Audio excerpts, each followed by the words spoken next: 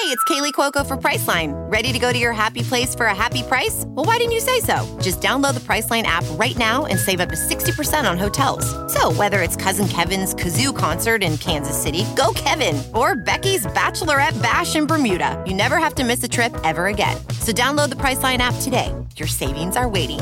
Go to your happy place for a happy price. Go to your happy price, Priceline.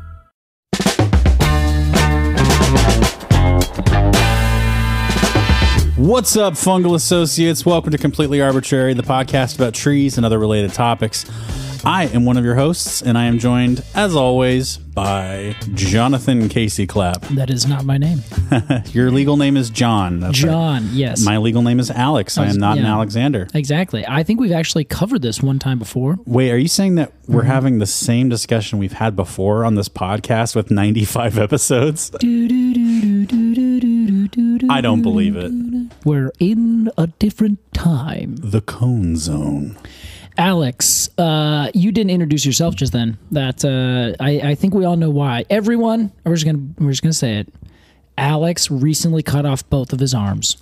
I cut off both of my arms. That's why we last week had to put out a different episode. He's recovering, fully recovered now. I have my arms back. Doctors are still trying to figure out why I did it. No one knows. No one knows. I certainly don't know. You were fatigued, is what we think. Yeah, you were a little tired, and you just went for it.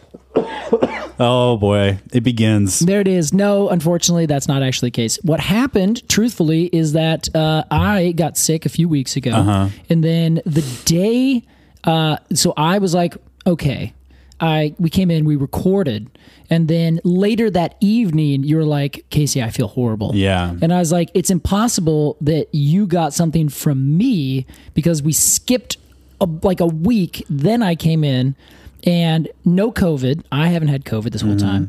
And then you were like that day. So like if I'm sick right now, I get you sick. There's a lag time, you know? Right. It needs to gestate. Exactly. So I was like, so this couldn't have come from me. And then that has been like a 2.5 week onslaught of what turns out to be strep throat. Yes. Is that what it was? Well, I also had, I guess I maybe didn't have COVID or did have COVID. No, you got your test, right? You said, I tested a couple different times. Yeah.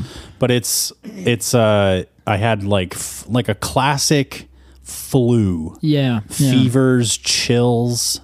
I've never had cold sweats before. I had cold sweats for the first time. That's awful. It was just terrible, Casey. Yeah. It was like 3 or 4 days of absolute hell, and then at the end of that my throat started hurting. Yes, I see. And I got strep throat. Yeah, there you go. So this is why we everyone's like, what's going on over in the Arborverse? This is it. We're almost back. It's very unfortunate, but I'm on the mend. You're basically mended. Yes, I'm feeling good, still kind of clearing myself out. But the good news is we're back on it. We got a big thing coming up this weekend. Alex? Yes, Casey. Hold on, I have something to ask you. Casey is reaching over to a pile of index cards. He removed the rubber band that is holding them together. He is sorting through them. I believe he's looking for one index card in particular. And has he found it? Alex, which tree that has been covered on the podcast represents death and is often planted in cemeteries? What is the yew? That's correct, Alex, for 2 points. Thank you, Casey. Now. Another? No, we're not going to do that. I was going to do it, but then it's kind of a theme one, and then it'll give it away. Alex, what we just did was a pantomime of what we're going to be doing this weekend. Oh. Our first, of some frequency, trivia night. Let's just say our first and only to set expectations. Just to set it down. Our first and only. We will never do this again. We're doing a trivia night. It's a night. It's just like a trivia night, except it's way more dumb.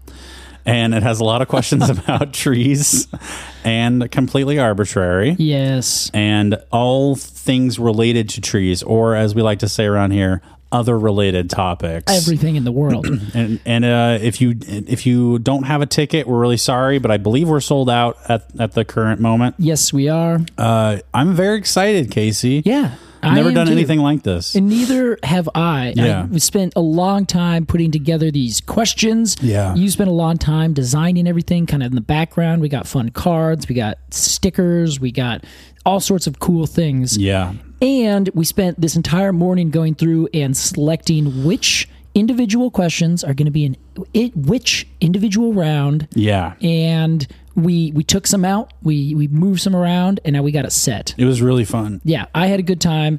The night's going to be a blast. We hope to see you there if you're going to be there. If not, keep your eyes out. And if this all goes off without a hitch, I can conceivably imagine us doing this again. Oh, for sure. So, very much something that we're excited about. I think it's one of those things that like seems like a ton of insurmountable work.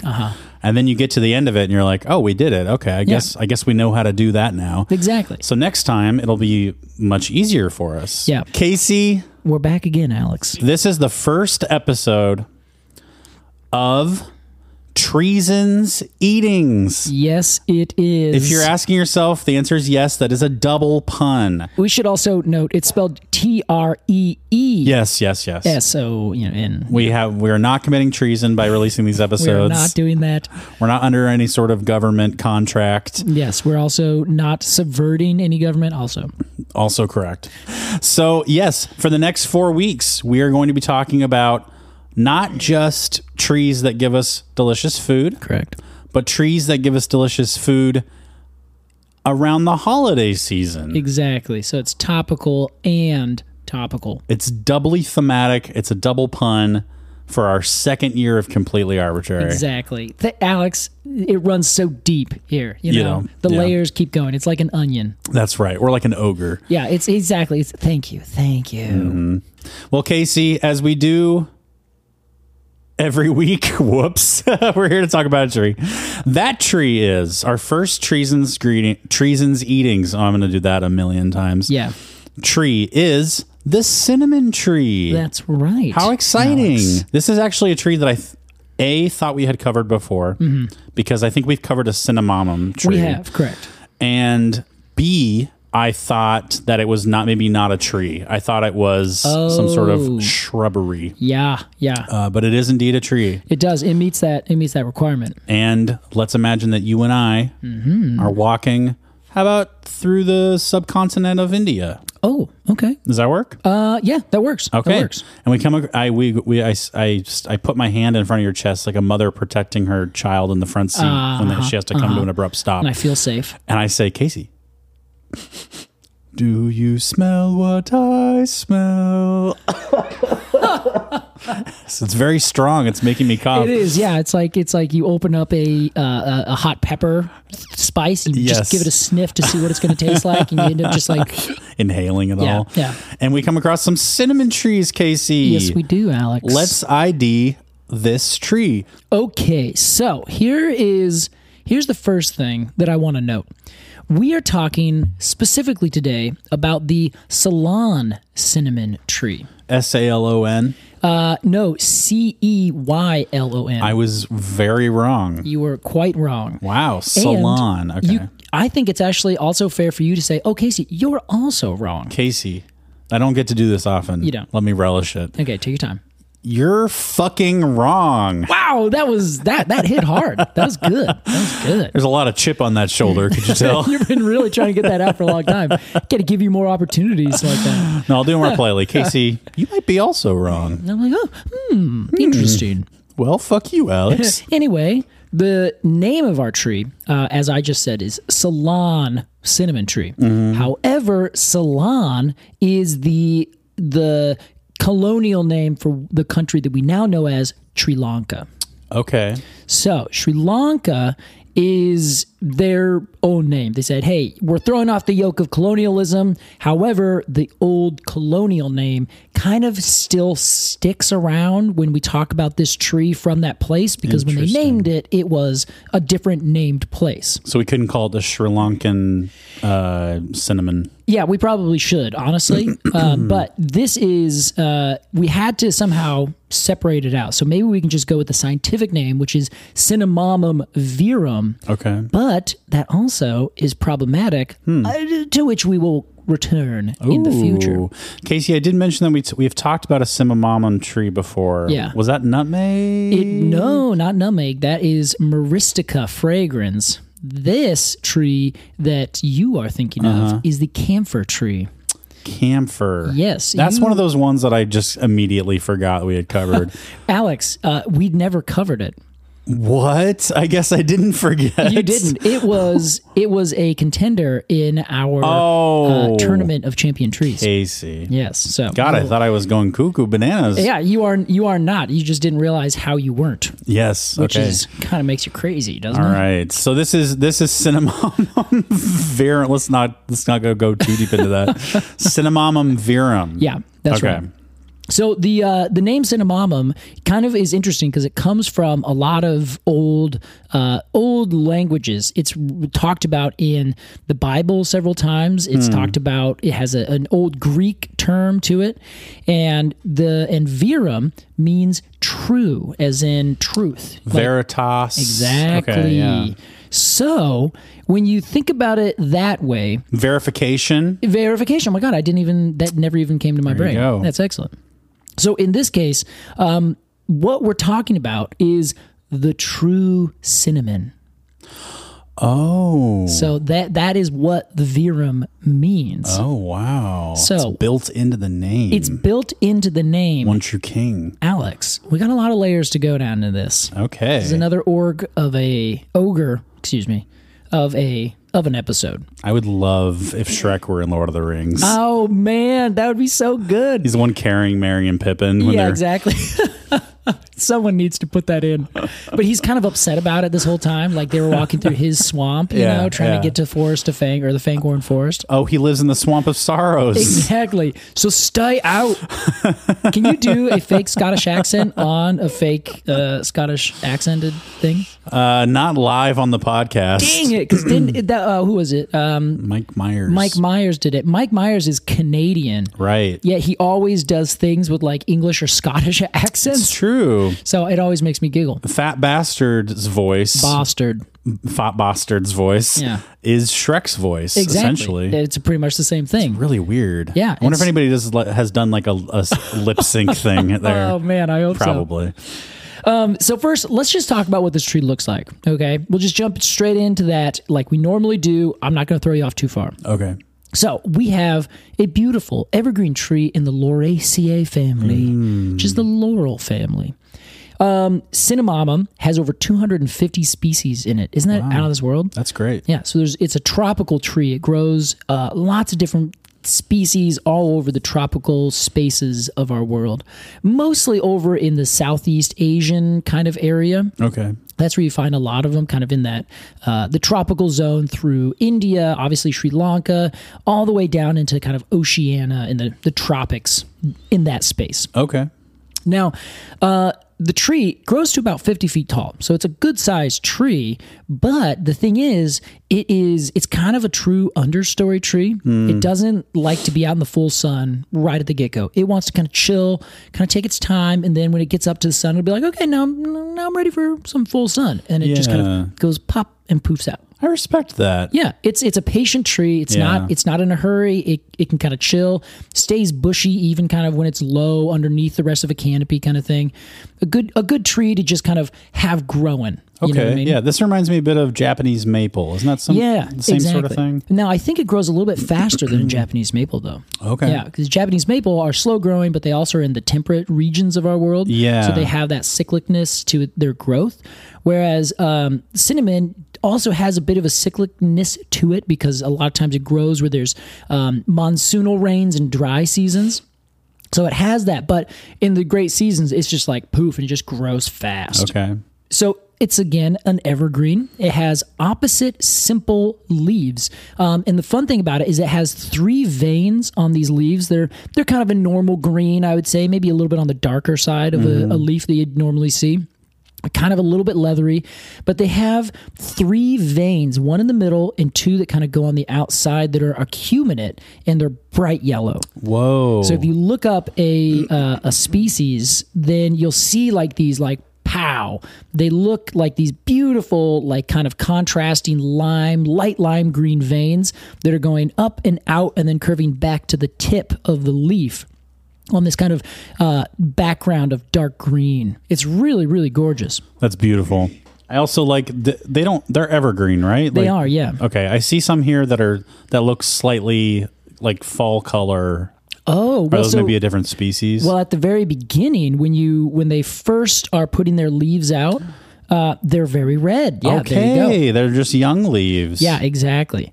So, and again, because there's 250 species, if you just look up cinnamon or cinnamomum, sure, you might find a lot of different species doing kind of different things. Maybe some are deciduous, maybe some aren't. I'm not 100% sure. There's so many. You can only look up so many. I do see that the ones I'm looking at here that are slightly red is Ceylon. Mm-hmm. Okay, yeah. So they also like come out and they're like almost this beautiful, like kind of a miniature leaf that looks like a fake leaf, like the fade of the red to the yellow to the green. Yeah, it looks like someone's just drawing, like sketching and just doing a little bit of shading on this. I just think it's gorgeous. So is that effect where they're kind of red and yellow when they first come out? Is that just like they haven't like built their chlorophyll yet? Yeah, that's usually what the case is. Like they're just now, they have certain pigments that are out there kind of working, but they haven't like finished building all their structures and getting everything set in place. Okay. So yeah, it's just kind of still happening a lot of times. Okay. Mm-hmm. So once you see these leaves and you're just like, shoot, those leaves are gorgeous. Then of course you're going to want to know, well, what about the flowers? Are the flowers just as beautiful? Yeah. They are, but you're going to want to keep your distance, Alex. Are they poisonous? They're not poisonous. They just smell unpleasant. Oh, yeah. Okay. Well, I love this. What type of unpleasant? Because in the plant world, I find there's often a few similarities. There is, right? There's like categories of gross smelling things. Yeah, all right. Give us some. One is vomit. Yeah. One is like decaying flesh. Uh-huh. One is poop. Yeah, okay. I don't know. One is urine. Which one smells like poop? Oh, Casey. Okay, Alex, he's not sharing. I get it. That's I got to fine. take you out to the woods. You're looking at the right trees. The ones that smell like poop are the ones that people use to wipe their butts. Oh, and then they put back on the tree. They just leave it there. Yes, this is the fecal tree. Yes, it is used still to this day for fecal things. Disgusting, Alex. What? Well, there are things that smell like urine or ammonia, I guess. Yeah, right? yeah, sure. Is that? I think so. I'm trying to think of which ones really do that. I just know I've heard of this before. Well, there's a lot of smells that come from plants. Mm-hmm. Some of them come from the leaves, some come from the flowers, some comes from the bark. All these kinds of things. Sure. Speaking of our tree today, but in this case, you are right. They smell unpleasant, but in the situation that would probably be closest to the rotting flesh, kind of dead stuff, kind of thing, because they're pollinated mostly by flies, certainly insects, but mostly flies. Okay. Flies, of course, always go for the stinkiest, stankiest stuff. Man, God bless them. Yeah, exactly. They have their niche and they love it. So so flies, they pollinate these flowers. They're really beautiful. They're kind of like, they look a little bit like buttercup flowers to me. They're really small. They're very beautiful. They have like yellow on the inside with like these creamy white, almost like kind of alabaster looking petals. And I think they're just gorgeous, but they're very, very tiny. Too bad they smell like shit. Yeah, exactly. Too bad. Well, not to, I mean, to us, not to the flies. Yeah, flies like, what are you talking about? Yeah. Hey, like we said, everyone has their niche. More for them. Casey, I'm going to do one of my classic Croson cut the shits. Let's cut the shit. Let's talk about the real money behind this tree. The fruit. No, Casey. Yeah, okay, you're right. But they are these beautiful little blueberries. Well, let's talk about them first because I want to get to I want the centerpiece to be. They're drupes, Alex. They're just these tiny little blue drupes. They're very gorgeous, but they're very shiny. Okay. Yeah. So. What do you mean, but they're very shiny? Does that make them not gorgeous to you? No. I think so. But like often, I don't know why I chose that conjunction. It's okay. Conjunction. Conjunction. Yeah. I don't mean to dissect your language. I think it's important to sometimes dissect my language. All right. Anyway, they're They're nice, but they're shiny. Okay. Why do you say anyway? Interesting. Hey, what's going on in his brain? I noticed you said Alex 3 times this episode. That's me after I take one philosophy course. Good. All right, Alex, I'm sorry I derailed you. What was your previous question? Let's talk bark. Yeah. Bark's so infamous that we have a name for it. Yeah. It's like its own thing. Yeah. It's like it broke. It's Michael Jackson. It broke out of the Jackson 5 and became the biggest superstar in the world. It did. Yeah. Let's talk about what we call cinnamon. All right. Are you ready for this? I'm ready. Utility bark. Well, Casey. I swear to God. In the tree world, maybe. In the tree world, but not even in the way that you're expecting. The outside of this bark, it is smooth. It looks kind of like a musclewood or a carpinus or an alder or something like that, where it's kind of like a smooth gray with like some lichen on it. Like the outer bark, so utility boring, it's not even worth mentioning. But the inner bark. The inner bark, that is the jam. Okay. More specifically, it's the cinnamon and butter toast. Wow, yum. I was stunned about this. So we should just break this out there. For those of you who don't know, cinnamon is the bark of the cinnamon tree. Very cool. So what they'll do is they'll scrape off the outer bark, which is very notably not interesting at all. Not notable. Not notable. It's very thin. It's a very thin layer of just kind of like the outer cuticle. And then once they kind of get it down to this kind of yellowish green color, then they take a knife and they pull the knife down the length of the stem, and then they kind of skin it almost. They take the knife and they go underneath that cut and then kind of peel back the bark from the wood, because you have the outer bark, which is like the cork layer, then you have the inner bark that is kind of doing the cork cambium stuff, and it is actually the protective big kind of layer that keeps insects and other things from getting in. It's like your skin. Yeah. Then underneath that, you have the cambium layer, then you have the wood. So what they do is they go to that cambium layer and they cut right in the middle, which it's definitely put together, but it's very, very, very, there's two distinct things. So if you start peeling it, just like you peel bark of almost anything, they're two distinct things, the bark layer and the wood layer. They just peel that back. Wow. But it's very much like skinning an animal a lot of times. Where like you can't just like peel it and then just kind of go whoop and pull back. They have to like keep taking their knife and like cutting and like kind of pushing it back and back and back. And then because if they bend it too far, then they'll actually like break it, because it's like a cylinder, right? Yeah. And so they end up getting it, they bend it, but they're bending it backwards. It's like opening something bent in a letter C. If you bend it backwards, it'll snap. Right. Rather than just completely unfurling and being like, perfectly flat. So it naturally curls. Yeah, exactly.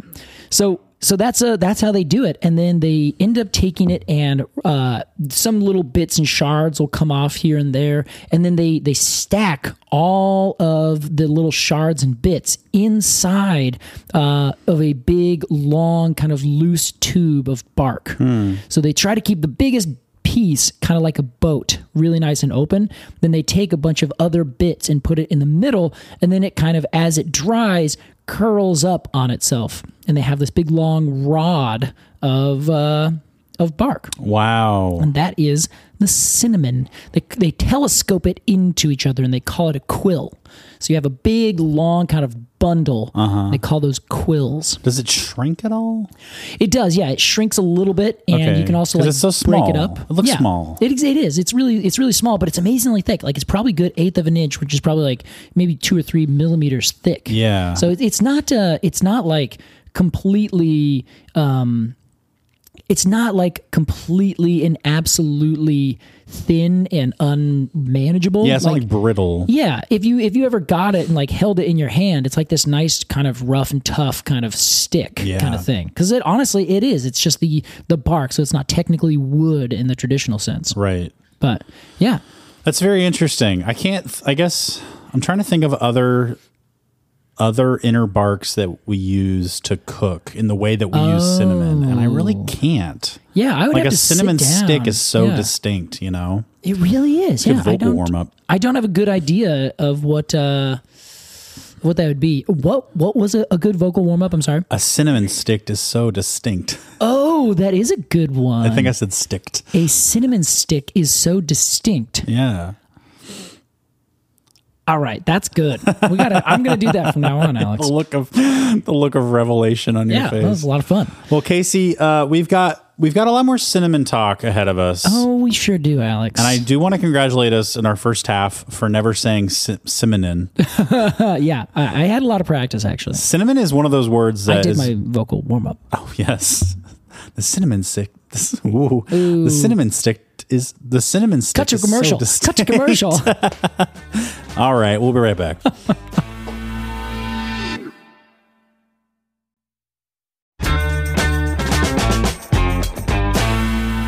Welcome back to Completely Arbitrary. Today we're talking the cinnamon. The cinnamon tree. Alex, did you know that the cinnamon bark oil possesses a delicate aroma of the spice and a sweet, pungent taste? Very interesting, Casey. Yes. Did you know that cinnamon, every time I hear it said out loud, it reminds me of the song Sinnerman? No, I don't know. I don't know that song. Should we play a little bit of that song? Yeah, might as well. Anyway, Casey and I just listened to a little bit of Sinnerman by Nina Simone. Sorry. So, Alex. Yes, Casey. The cinnamon plant, or the bark of our tree here that we're discussing, it has a major constituent, which I could not help but name. It's called cinnamaldehyde. A constituent. Yes. Like politically? No. As in, it's what makes up the bark, or like it's what's inside of it. I understand. All right, just making sure, Alex. Isn't that a great name, though? You completely missed it. Say it again. Cinnamaldehyde. Cinnamaldehyde. Yeah, like firm maldehyde. Cinnamaldehyde. So what does that do? What does that oil do? It is essentially that spicy scented thing that you is, smell. Yeah, okay. That is one of the main things that is essentially the antibacterial agent, the anti-insect agent, the anti-thing. So you and I, and everyone else, probably most people in the world, use cinnamon for a lot of different things. It has been used historically as kind of a wonder drug for just about anything, which is really kind of funny because it's been like used for thousands of years for a lot of different things, and it's kind of fashionable for this and that. Then it's like not been fashionable, then it's been fashionable again, and now it's just like flavor.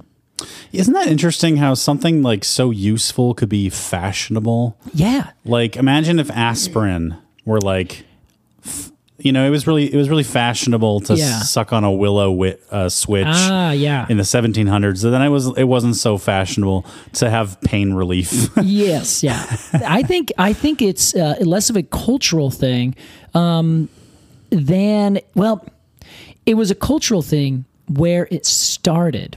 And it was probably closer to willow bark aspirin kind of thing, where it was used because it had these antibacterial properties. It has.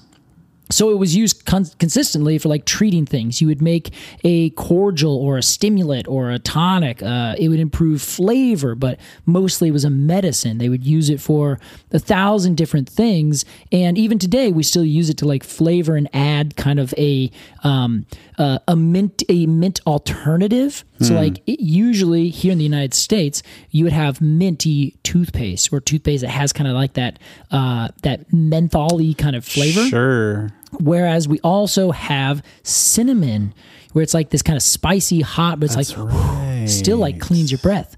But it has that same kind of antibacterial property. Big Red. Big Red. Oh my God. It's like my family used to chew it. Like one person, I think my dad used to chew it. And I was like, never, I can't do it. Or do you like cinnamon in general before we move on? So that's the thing. I love cinnamon. I don't love it as like this minty thing in gum or anything like that. Yeah. I love it in food, in a savory sense. Yes. And in a delicious scent of sugary quality. Thank you. Thank you, everyone. Scent, not scent. Sometimes I really love the way you say things, Casey. I really appreciate that. I would say most times. If you didn't, this would be a rough show. Yeah, I think I'm with you there. I don't like it in any sort of like candy or gum. Right? but I love it. I love it especially in savory things. That is kind of the funny thing about cinnamon, and I learned this from like an NPR thing where they were just making recipes. Yeah, and they specifically noted, I think it was Kathy Gunst with. Wait, are you okay, Alex? The Gunster? The Gunster. She's back. She always does the Here and Now resident chef stuff. Okay. And she was like, yeah, cinnamon in itself is not sweet.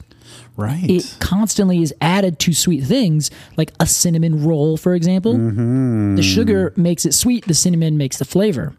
But you also have it in a lot of dishes, especially from Southeast Asia and in India and foods like from that part of the world. Yeah. They have it in there as a savory component very often. The same is true for a lot of foods. Like we have a preconceived context for ingredients. Exactly. But if you just don't put them in a savory dish and you put them in a sweet dish, suddenly they completely work perfectly different. Well. Yeah. Avocado is one that comes to mind. Yes. I've also had a green tomato pie. There you go. Yeah, so it's fantastic. Yeah, if you put avocado on guacamole, it's very savory. Yeah. But if you put it in ice cream, Completely different. Delicious and sweet, but it still tastes like avocado. Mild. Wild. I said mild because it's mild. You said mild and sweet. Anyway, because it's a mild fact that nobody cares about. Yeah, man, mild. So cinnamon has been used from everything from a flavor for wine, for your breath, for your food, to the preservation of the dead in Egypt. You're kidding. Not at all. Tell me more. It's also been used for the preservation of dead things that we will later eat, potentially also Egyptians. Dead things that we will so as like as a preservation, like a salt type. Exactly. So we would use it. Oh my God, so flavorful. I know, but that's the thing, is that it actually some research has been done recently. It never really was good at doing that, but they thought, hey, it's antibacterial, so you can put a bunch of cinnamon on meat, and that will help preserve the meat. Things won't get into it. Turns out things still get into it. The meat still goes rotten. Yeah. And then they were like, well, it covers up the smell and the taste of bad meat. At least you have very spicy, rotten meat. Yeah, exactly. Isn't that a misnomer? Spicy, rotten meat. What's that one? Not misnomer, but like it's something that it's this wives' tale that like medieval people and ancient peoples ate rotten meat, but it wasn't really a thing. We talked about this one. We talked about this. What was that fact? It was...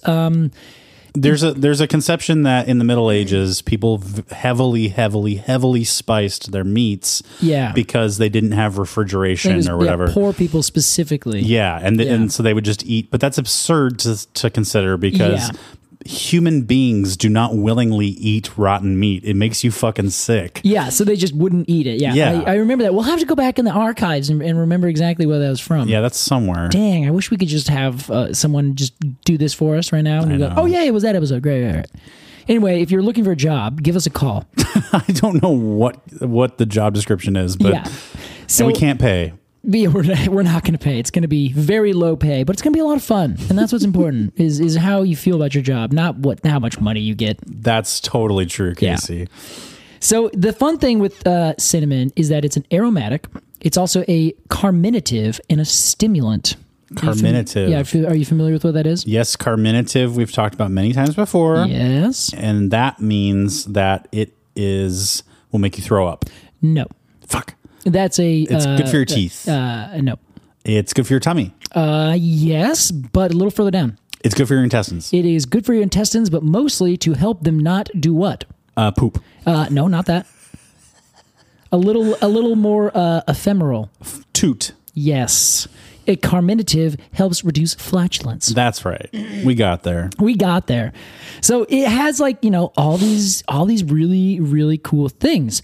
And so I'm reading through this, and the first thing that I start seeing is that as I'm reading through, Alex, all my research, this is commonly called the true cinnamon, which is the Ceylon cinnamon, which used to, in fact, have an old scientific name.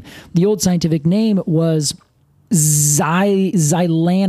So it would be Cinnamomum xylanicum, which is just basically replacing the C with a Z in Ceylon. So it'd be Cinnamomum xylanicum. Okay. So they changed it recently. I don't know why. I actually never found why they did. If there was an old name or they needed to basically say, yeah, this is kind of an old colonial racist name. We need to take this away. Yeah. That is my guess that they did.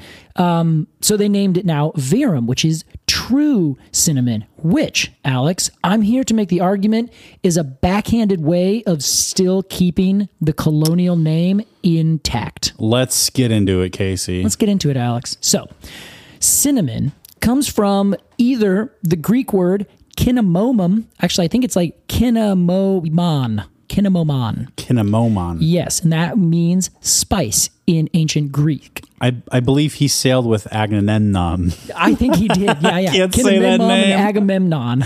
Agamemnon. Wait, you That's say the it. point. Agamemnon. Agamemnon. Yes, you got it. Yeah, God, you're good. it's so I can't keep him straight. It is a fun one. I like that. That's yeah. You're throwing back to Troy, baby. So later, though, Alex, I read that the original name comes from the Malay word Kayamanis. Kayamanis. Yeah, maybe Kayumanis. Okay. So that means sweet wood. Makes sense, Okay, right? sure. The Hebrew equivalent of both of these is cinnamomum, which would be Qinnna with an umlaut, mo with an umlaut n. So it should be cinnamomon, I believe is what that would be. Okay. Something like that. And if I got that wrong, I'm so sorry. We do our best here. This is, and this is all from that's the ancient Hebrew word for it. It's been referenced in the Hebrew Bible lots of times, which is an ancient thing. We know that it's at least been like around and traded for thousands of years. It strikes me as a very ritualistic kind of plant. Right? And that makes total sense. Like it has this intense spice. It was traded on the old kind of Silk Roads by these Arab traders who were, super famous. The Arab traders are like what the world kind of rotated on back in the day. Yeah. Because they were kind of situated perfectly in the middle of like India on one side and the kind of Mesopotamia on the other side, where they would have below them Africa, all the access to the Egyptians and Sumerians, all the people going to the east, going to the west, and going to the south. Kind of at the crossroads of their known world. Exactly, yeah. And that's half the reason that they have been so successful and were such an advanced civilization so far beyond what Europe was doing, for instance. Yeah. Like, this is the one thing when the Dark Ages historically have been what we've called the Middle Ages now in Europe. And everyone's like, that's such a European-centric way to look at it. There was the Dark Ages for Europe, because they were like in this weird feudal breakdown of Rome and how are they rebuilding themselves. But over in the Arab countries, they were fucking crushing it. Right. So it's like, let's just say Middle Ages, good for some, bad for others. I see. Okay. So like when Rome was existed, is like at the height of it, it was importing like pounds and pounds of it all the time. They were getting it from their trade routes over to the east. And there's even a story that the Roman Emperor Nero, who's notable for being a complete psychopath, right. He burned a year's supply of cinnamon in an act of mourning for his wife, who he killed. Oh my So Nero. He's just fucking idiot. God damn you, man. So it's a little fun, ironic story. That's so Shakespearean. It is, right? Yeah, but like Shakespearean in a dumb way. Like it's not clever. It's just like, dude, what are you mourning? You did okay, fine, burn it. I don't want you to mourn me and burn my family or something. The irony is very funny. Yeah, it's very thick. So it was also like way back when the ancient historian Herodotus thought that it came from the land of Dionysus. He thought, like wherever Dionysus the god lives, he provided cinnamon because it's so great. Wow. Dionysus has been known to be like the party animal god. That's like right. Like what's cool and good in the world? Dionysus did that. Right. Yeah. Honestly, I feel like he'd be the best like god to like go on a campaign. He'd be like, "Hey, you like that wine?" Dionysus did that. Just like look at the camera at the little finger gun. Oh, Dionysus. You love Dionysus. I do. I'm going to one day get a tattoo, but my mom really doesn't want me to do it, so I have to wait. So our Arab traders here are working with the traders from the East, and they are working along the Silk Roads. And they start to never tell anyone where they're getting this stuff from. Oh, you know, wow. They're like, hey, we're not gonna, we got this. You buy it from us, we sell it to you. Venetian traders in Italy, in Venice, were like, hey, we got you. You give it to us. We're going to do a little tit for tat. Monopoly, all of Europe in the later ages, getting everything through Venice. So they had like this hardcore relationship. The Arab traders never told anyone where they got it from. They just went over east and came back with this magical stuff. Wow. But the thing is, they would get it probably from a very far away place called China. In China, they have what is called the cassia, which is Cinnamomum cassia. Can I ask a timeline question here? Oh, yes, you may. We've been jumping around. We've talked about silk a lot. Yes. At least in our silk episode. Also imported along this trade route from China. Is this around the same time? Like, would silk and cinnamon sort of be like the two heavy hitters in the trade? For sure, yeah. Okay. And all the other spices, you know, like nutmeg was probably involved in this as well. Yes, yeah. Because it would be traded throughout the East, and then it would find its way into these caravans meeting in the middle through India, the Arab traders, you know, traders coming east from Asia, a lot of Chinese traders. So they would all kind of get together and make all that happen. So there's just this big transfer of goods and interesting things. So anything you would imagine as this like exotic spice or like thing that's coming from the wild Orient. Right. It was on these trade routes. Casey is putting that in air quotes. Yes, exactly. Or like, it's we're what they using would it have called it back contextually. then. Yes. Thank you. So anything that's going between either side of this little world has to go through these Arab traders in the middle. Exactly. So like they got the best shit. They got the best. Yeah. They got everything. They crushed it.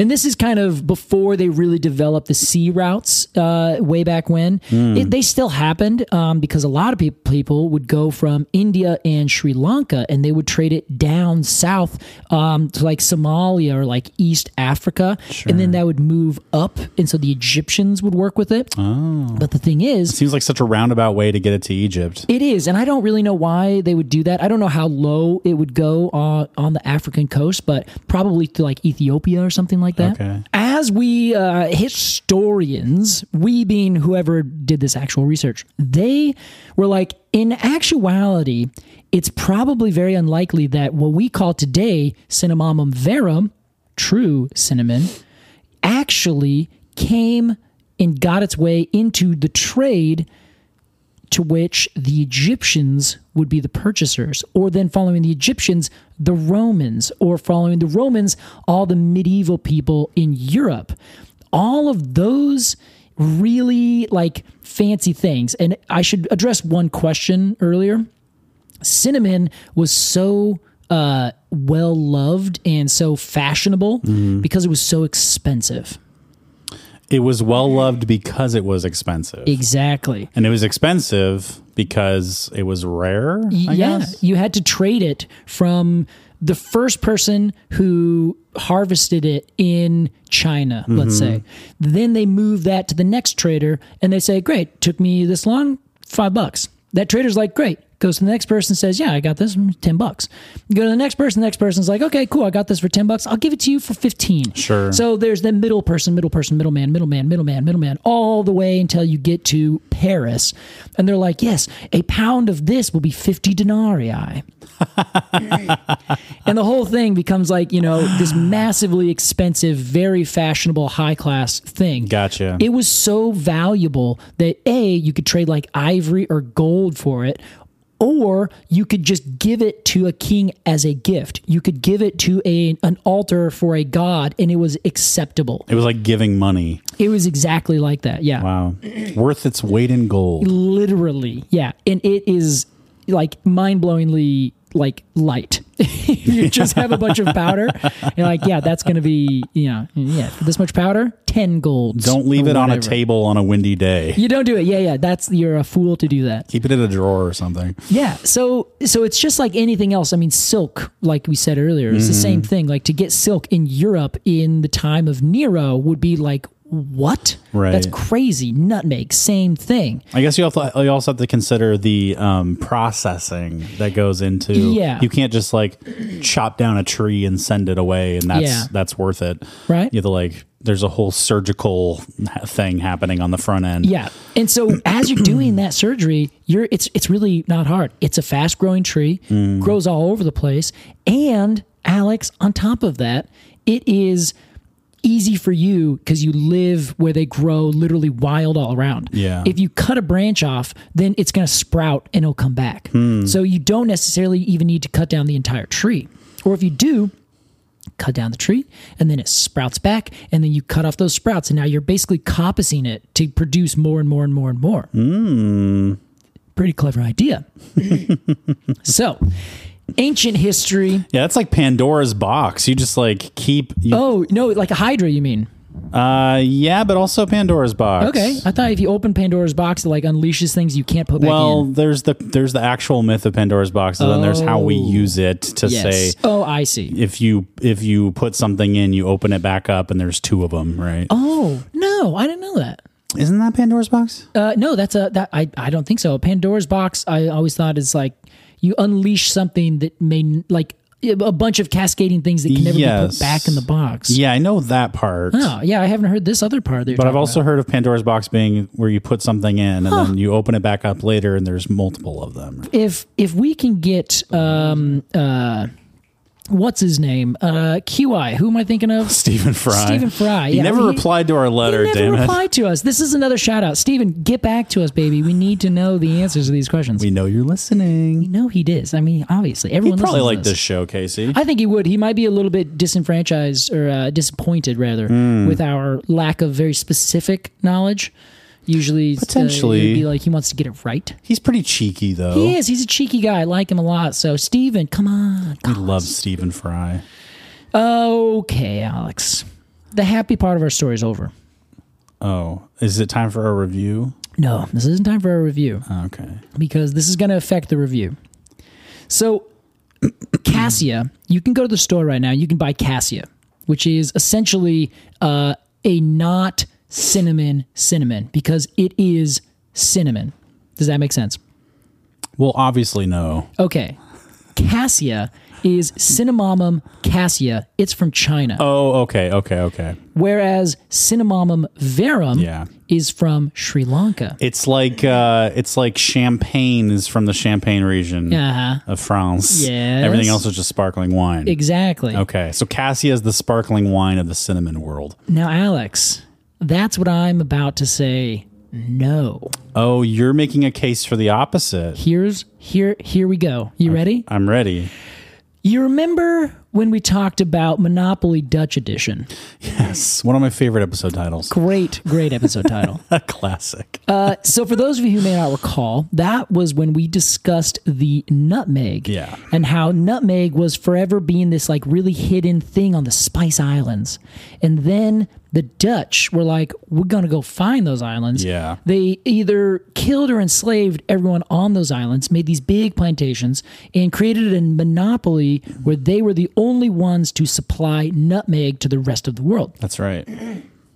Today's episode is Monopoly Portuguese edition. Wow. So remember how we went through this small little history of it being this ancient thing that was used from everything to preservation of the dead, to spices, to medicines in the ancient world in every part of Southeast Asia, India, Africa, in Europe. It was all this very fancy stuff. Okay. As it became more of a fashionable thing to have a lot of cinnamon in some foods, or to have it as a, I think the Decemberists have a reference where like they're going to eat cinnamon, and that's like them saying we're going to be wealthy and happy. I can't remember the song, but it's in the Crane Wife. Cool. So as cinnamon became wildly expensive and everyone's like, I gotta get my hands on this, and those Arab traders are like, nah, we sell to the Venetians, and the Venetians are like, yeah, we're gonna sell to you, and we're never gonna tell you where we get it. The Portuguese decided to find out for themselves. So they just decided to do this nice little go underneath Africa, and they went up into what is the Indian Ocean, started just looking around. They ended up stumbling upon this tiny little island called Sri Lanka. They named it Ceylon. And in doing the work on trying to figure out where, all these things are, they discovered this grove, this entire section of the world that was just chock full of cinnamon trees. And they were like, that? Oh my God, we found cinnamon. We found it. You're like finding El Dorado. Oh my God, yeah, this is exactly the same thing. So what did they do? Well, because the Dutch aren't that interesting, because this happened way before, they're not very clever and creative. The Portuguese did it first. They killed and enslaved everybody on Sri Lanka. Oh, Portugal. It's horrible, yeah. Oh, Jesus. The Portuguese, yeah, they are just as bad of an apple as all the rest of us. Yeah. So they ended up... I'm not taking that out of context. Yeah, don't. Yeah, this is strictly in the context of colonialization. Yes. So where there are no good apples. There are no good apples. Thank you, Alex. So they ended up finding this and then created their own monopoly on this spice that comes from Sri Lanka. Now, Sri Lanka surely was doing some amount of trading, but do you know exactly where Sri Lanka is? I know that it's in Southeast Asia. Yeah.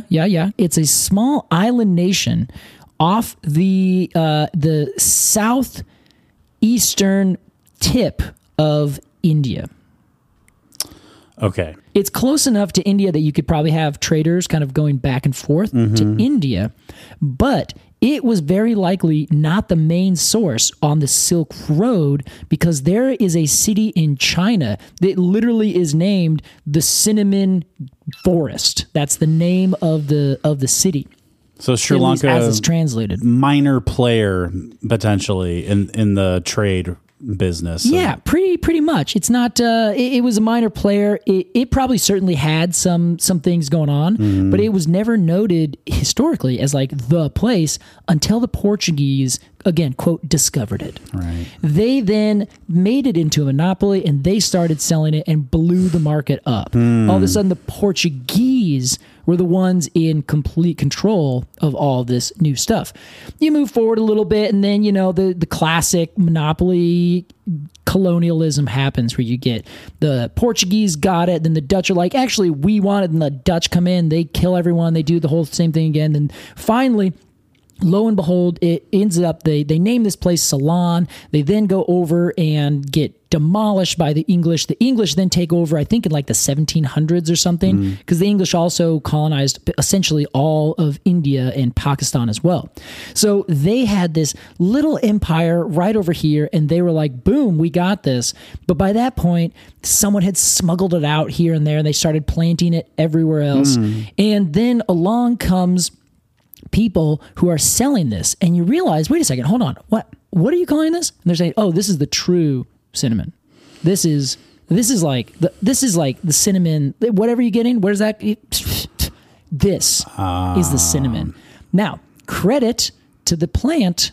It does have apparently a bit of a stronger aroma and a bit more intense of a flavor. So it's it hits you a little bit harder. Okay. However, this is Ceylon we're talking about. This is our species, okay, which is the Ceylon cinnamon tree, Cinnamomum verum, as opposed to Cinnamomum cassia, and a couple other species that kind of grow over there. But cassia is kind of the really big one. You can still get it today. So essentially, I can't confirm this, Alex. I see where you're going, but I'm pretty positive that the quote true cinnamon, as we call it right now, is really just the next best product that the Portuguese and other colonists ended up snatching up and saying, this is it, selling it to Europe, selling it all over the place. And they say, well, okay, finally the whole market breaks down and now it's kind of everywhere. And someone says, well, this is all cinnamon. Where's all this stuff coming from? And someone's like, oh, the true cinnamon, that comes from Sri Lanka. That is the OG, first of its kind. That's cinnamon, baby. That's where it comes from. Wow. When really, you look back into all of history, I've never seen you wag your fingers so fervently. So much I hit my hat off, which knocked my headphones back. Yeah, so the true cinnamon, it's in the scientific name. Yeah. Cinnamomum verum is very likely a minor player against the actual true king of the north, rather maybe true king of the east. Yeah. Cinnamomum cassia, and then a few other kind of nominal species that aren't quite as intense. You know what that is? You know what the verum is, really? Yeah. It's overcompensation. Oh, I'm sure it is. It's like, look, it's in my name. Yeah. Verum. That means I'm the real cinnamon. Real thing. Yeah, come on. It's like everyone can make up their own name, dude. Okay, we get it. Yes, exactly. Exactly. I also see it as a clever marketing trick. Where okay, sure. They find it and they're like, no, this. Right. I got this. What are you getting from that guy? Oh, the Venetians? Pff, swill. This cinnamon, good cinnamon. This is the best. And then it just so happens, it does have a little bit more. It hits you a little harder. Sure. So it's like, okay, it has got a little bit more intense, but true, no. Maybe call it more intense cinnamon as opposed to the true cinnamon, which is a little bit more mellow. You know what I mean? Interesting. So I don't know where I land on this, but I kept looking through here and reading, oh, the true cinnamon is from here. And then they're like, but this other cinnamon is the cinnamon that's been used for millennia across the entire world. So I'm like, well, I don't know if I believe this anymore. I am torn too, Casey. Yeah, but I think the best thing to do to squash this cinnamon flavored, super spiced beef, this rotten beef, they didn't put enough cinnamon around it, is to give a review. Okay. This is an interesting move. Cinnamomum verum. I didn't think you were going to go there. It's the first time we've done this. Give a review. Give a review that's going to squash a beef. Yeah. Okay. Here's how it works. This is like a rap battle. Like, vote for who you want to win. You know? Oh, yeah. Here's how it works. We're going to give a few final parting words to the cinnamon. This kind of backhanded tale. I don't know. It is, yeah. I don't feel great about it. I know. I'm sorry. And then give it a rating of 0 to 10 golden cones of honor. Hey, should we do golden poems again? Yeah, I suppose we should. This is in our plant-based month. Yeah, exactly. Part 2. Now, a poem is the fruit that usually is produced by something like an apple or a pear or a hawthorn, right? That's right, Casey. Huh. Very good. I see you've been studying. As our resident Arab trader, we begin with you. Okay. All right, Alex. I got the best shit. Okay. So I love cinnamon. I usually, actually, I shouldn't say usually, but for a while there, I was putting it in just about everything. Yeah. But like just a dash so that when you eat it, you're like, what is that? Is that cinnamon? Just enough to make a difference. Just enough. 1 decibel's worth. And it's so good. And I think it's the most underutilized in like especially Western cooking because it has got like pigeonholed into you are just a good thing to have for delicious sweet stuff. It's a cinnamon roll is almost cinnamon is almost synonymous in Western cooking with cinnamon roll. I used to put it on like a toast bread, put butter on it, and then put cinnamon on top of it. Cinnamon sugar. Always with sugar, exactly. Yeah. However, I started learning that if you expand your horizons and eat other kinds of cuisine, then cinnamon is like in there all the time. Yeah. And it creates these like wild flavors that like really just took me into a whole new world. I was like, this is completely different than what I expected. And it's delicious. It's almost like Indian umami. You know what I mean? Yeah. No, just adds like a richness that you can't really put your finger on. You just can't really do it. Doesn't really taste like cinnamon, but it's like adding salt to a dish. It just like accentuates everything. And that is exactly what Kathy Gunst said, is that it is a flavor expander, flavor booster. Yes. It doesn't take the front seat. It just pushes forward whatever is in the front seat. That's right. Thank you, Kathy. Reach out to us. We want to get you on the episode. Oh my God, it'd be amazing. I'm going to give the cinnamon tree. Yeah. I normally don't do this. I've never seen one in real life. I've seen things that look very close to them. I have seen other species in cinnamomum, and I love the beauty of the tree. I like that the flower itself is so funny in its contrast, you know, where a flower is like, oh, you look at this whole tree is beautiful. Oh my God. And like, oh, the bark is this delicious thing. Oh, I wonder it smells like poop. Yeah. I love that the flower is kind of like the most beautiful outright, yet it's the stinkiest, yet the thing that is the best, you have to kind of like dig and like get under the bark to actually find it. It's pretty funny. I kind of like that irony. I want to give the tree the credit where they just kind of like flip the script on that. And they're like, ooh, I'm actually going to hide this away. I'm going to make you guys find it, you little dumb ants. So I think this tree has got a little bit of a thing going on with it. Like it's kind of a tree that you don't really take too seriously. You don't really do something that it says something, and you kind of look over and you're like, that was brilliantly hilarious. Who are you? That's like how when I you feel find about out this. crows are actually really smart. Exactly, because they like play a joke on you, and then they're just up there cackling, and you're like, oh my God, Yeah. they are all right. Like you kind of look at them and you give a touche kind of thing, and then you eat a delicious dish. Anyway, 8.9 is what I'm going to give. 8.9 is very good. But I think it's great. I see what you're doing, though. You're not cracking into that 9.0. You know what? I had to get to that 9.0. You got to grow more than 50 feet tall. You know, Oh, I see. I think you just need a little. I mean, or at least you got to make it up. It's utility bark. Come on, utility bark, Alex. Fair enough. 8.9 golden poems of honor. 8.8 for questioning me. Oh my God. No more. 8.8. You be careful, Alex. Can't hold your score hostage. 8.8 golden poems of honor. Alex is over here being like, how did that work? Why do I feel like I had to move on from that? For the cinnamon tree from Casey Clapp. All right, Alex. As our resident Venetian merchant, Thank you. what do you think about this delicious spice that I'm going to sell you for 25 denarii? That's a deal. Well, I think I'm going to sell it for 50. So Yeah, you better. Just all make good sure for me. Yeah, sell it to the Romans. The cinnamon tree. Cinnamon Yeah. in general. I like cinnamon. I like it in savory dishes. I like it here and there in sweet dishes. I won't say no to a cinnamon roll, but it's not my favorite flavor when paired with sweetness. What about ice cream? Cinnamon ice cream? Yeah. No, Okay. I don't think so. That's fine. I don't think so, Tim. However, like put it in like a curry. Yeah. I'm big time down. Isn't it in garam masala? Probably, yeah. I think it is. I think it is a fine tree. I don't know. A tree like this is hard. It's like when we talked about the peach tree. I don't really give a shit about the leaves and the bark. You know what I mean? I care about the fruit. But the leaves are so gorgeous. That's fine. I think they're okay. Yeah. And I think the berry or the fruit is okay, but I don't even care. I really just care about the thing that we call the tree, the cinnamon itself. You know? Yes. If a tree gives back so much that like it's like the mango tree. Like I don't like I think it's fine to say the rest of the tree is fine, yeah.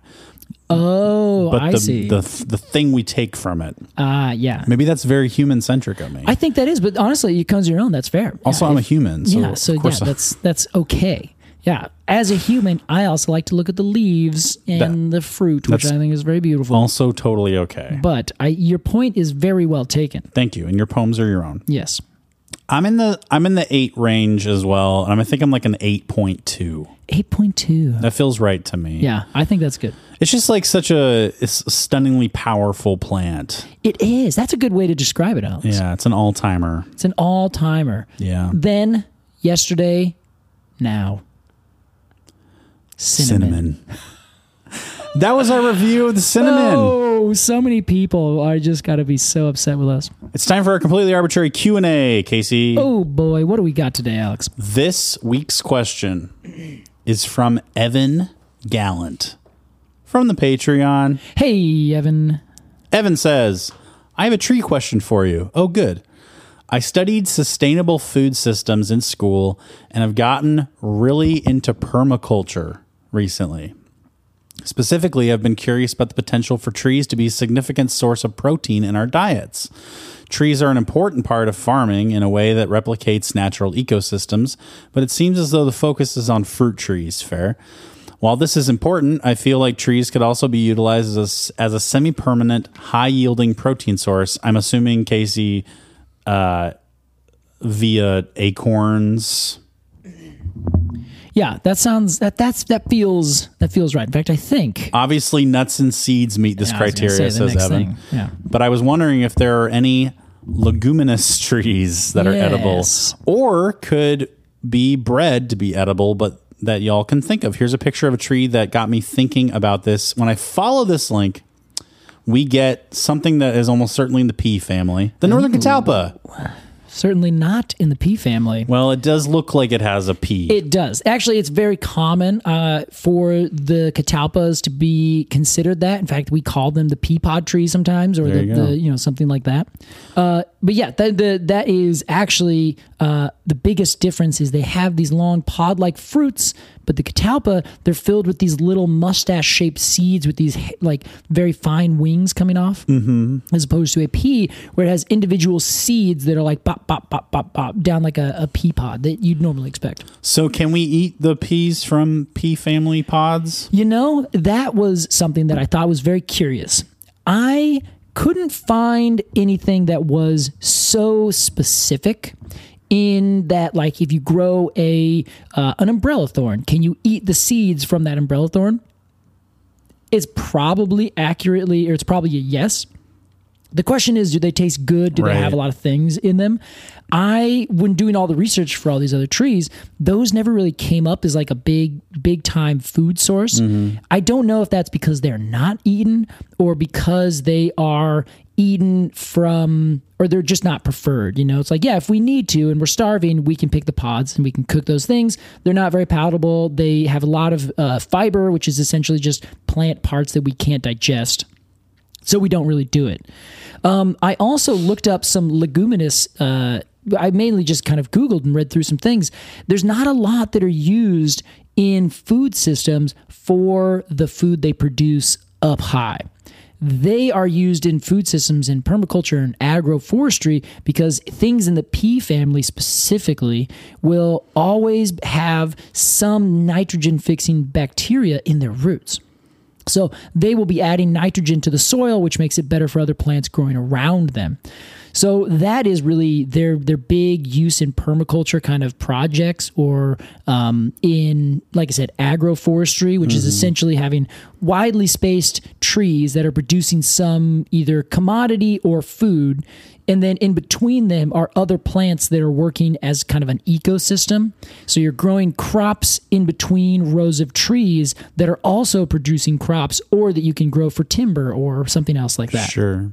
So in the case of this, the catalpa, you know, it's a good place to start, but we can't eat that at all. It's not edible by any means. So that is a tree, or a leguminous tree rather, is good for what it puts in the ground, but I don't know of many that produce a whole lot of edible things. I think the Kentucky coffee tree, we have used those beans and ground them up as a coffee substitute historically. But generally, anything that is in the pea family that we eat are way smaller. Peas, for a good example, they grow as like small shrubs or vines. They don't actually grow into large trees. Most of the large trees we don't really eat that much. I see. So you're saying, in terms of trees, it's tough because pea family stuff that's like green beans. Yeah. Though that's in the pea family. Correct. Which we do eat. Yeah. But it's not a big ass woody tree. Exactly. Okay. Yeah. But the fun thing is, speaking for protein and kind of stuff that would be giving us something that you would normally get maybe from an animal that you have to now get from a plant, beans specifically, are huge sources of proteins. It's one of the big things. If you are a vegetarian or a vegan, you would eat a lot of beans or a lot of certain grains that are bean-like because they have a lot of protein in them. As opposed to anything else that's like a seed or something like that. Rather, I don't think that's necessarily opposed, but generally speaking, if you are trying to get your protein, you would get it from the plant part that is producing the protein, which is always going to be in the seed or in the fruit. The reason for that being that the proteins and the lipids and things that are good for us, that we'd eat a walnut for example, and all those oils are also really good food sources for the individual seedling that would pop up from that seed. So when you're looking at an acorn, for example, the meat of the acorn is the lunch that is packed next to the germ. When that germ germinates and becomes a tiny little seedling popping out of a little acorn, it's using the energy of the acorn meat itself. Now, if we just take that acorn and we eat it, then we're now taking that energy for ourselves. So the proteins and the lipids and all those really good fats are always going to be in those seeds because they're the lunches packed for the next generation. You're not going to generally find it in leaves most of the time. Some leaves, sure, but not a lot. In the inner bark, like for our cinnamon tree, you're generally not going to find it because the inner bark is such a thin layer of stuff that's usually not very good. You can only really scrape the inner bark and get that kind of jelly kind of stuff we talked about before it really lignifies. But that would be in, early spring when it's actually like growing. It's not so hard. It hasn't really turned to wood yet. That new like layer of essentially primordial cells that are just getting built and set. So, in that regard, kind of wrap it up, I think the best place to look for protein is always going to be in the fruits of a plant. And in order to plant and do permaculture, you'd want to have trees that are growing that will produce a lot of fruit. That would be the nuts and the seeds kind of the fruit. Right. You're not necessarily talking about culinary fruits. Yes, exactly. This is the acorns and seeds, walnuts, anything that you would go to the store and see like, let's get like a trail mix kind of thing. All those are nuts and seeds in a strict sense. And M&Ms. Exactly. And, oh God, you're right. Do you put M&Ms in your trail mix? I don't often actually, but I have lots of times because it's such a delight to like get this little piece of chocolate while you're eating all these things. Oh yeah. And chocolate from the fruit is high in protein. So it's actually a very, very good choice. It's very healthy. M&Ms. Yeah. M&Ms. Go to your health food section of your store. So I think, unfortunately, and I know there are thousands of species in the legume family, which is the pea family, which is Fabaceae, across the world. So it could be that I just don't know what individual tree we actually eat that produces these things. But there are certainly some people around the world who are doing this and have eaten these for generations upon generations. But as far as trees that I'm familiar with, you'd be better off planting the leguminous trees to get the nitrogen to help out your other crops and then plant other trees that produce pecans or something like that. So that you can get this nice, big, intense seasonal addition of protein into your diet without having to eat something that's unpalatable or just doesn't really give you everything that you need. There you have it. That's what I'd say. Good answer, Case. Yeah, well, that's a very good question. Yeah, thank you for your question, Evan. If you have a question for us about trees or other related topics, join the Patreon at the Q&A. That's Quercus and Alder level, $3 a month. You can post your questions there. We may use it on the show, but we'll definitely answer it in a question and answer patron exclusive episode. Oh yeah. God, I had to work for every word in that sentence. Or you can join the Arboretum for $5 a month and get 2 bonus episodes a month about trees and other related topics, or the coveted Cone of the Month Club and get a unique die cut cone sticker sent to you every month with a little info card. December's cone is The American You by Leanne Flug. It's so beautiful. Go check it out on our Instagram. And if you join in the month of December at patreon.com/arbitrarypod, you get that cone next month sent to you in your actual physical mailbox. That is right. And if you want more, you can sign up for the next level, Arbitrary Plus. We're going to be doing again, like we do every month, 2 individual little sessions where Alex will be streaming some cool game that has something to do with botany in some regard. It's really fun and interactive, and is usually the games, as far as I've can tell, pretty cheap games. You're just like downloading them real fast and you can just get going. That's right. These are just like indie games on Steam. Yeah, which is so much fun. I love that exists. Yeah. And then we also are going to do another Arbitrary Plus live stream where we're going to talk about something. Either that's going to be us sitting down and doing a live show with you where we do a quick little review of something that we just couldn't do on the show. We also talk about whatever's going on in the world. Maybe we're going to review some new news that's come out, things like that. I think the biggest value in Arbitrary Plus tier is that you can is the novelty of seeing you and I speaking with our mouths. Our faces move as we speak, which a lot of people don't get to see when they're listening to the podcast. Yeah, we keep that well hidden. You can also join Generous Admission, which is our highest tier. It's at the very, very top. You can look down on everybody else. Okay, that's right. Look down. We'll give you a card that you can send to anyone you like to say, I'm better than you. It's $20 a month, and it's just for those people who want to give a little bit extra and help the pod make some bigger moves. And we're just so appreciative of not only our patrons, but anybody who listens to the show, because even listening is good support. Dang straight it is. Casey Clapp, we made it. My throat is about to fall out of my head. Oh, God. So I think we should end the episode. Yeah, I think we should, mostly because I don't know how your throat got into your head.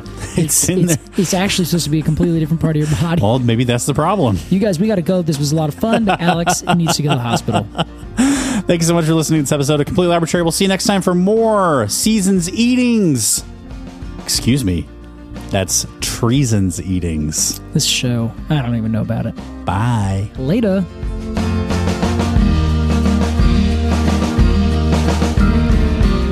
Completely Arbitrary is produced by Alex Croson and Casey Clapp. Our artwork is by Jillian Barthold, and our music is by Aves and the Mini Vandals. And you can support the podcast at patreon.com/arbitrarypod. And find additional readings at completelyarbitrary.com. Thanks for listening.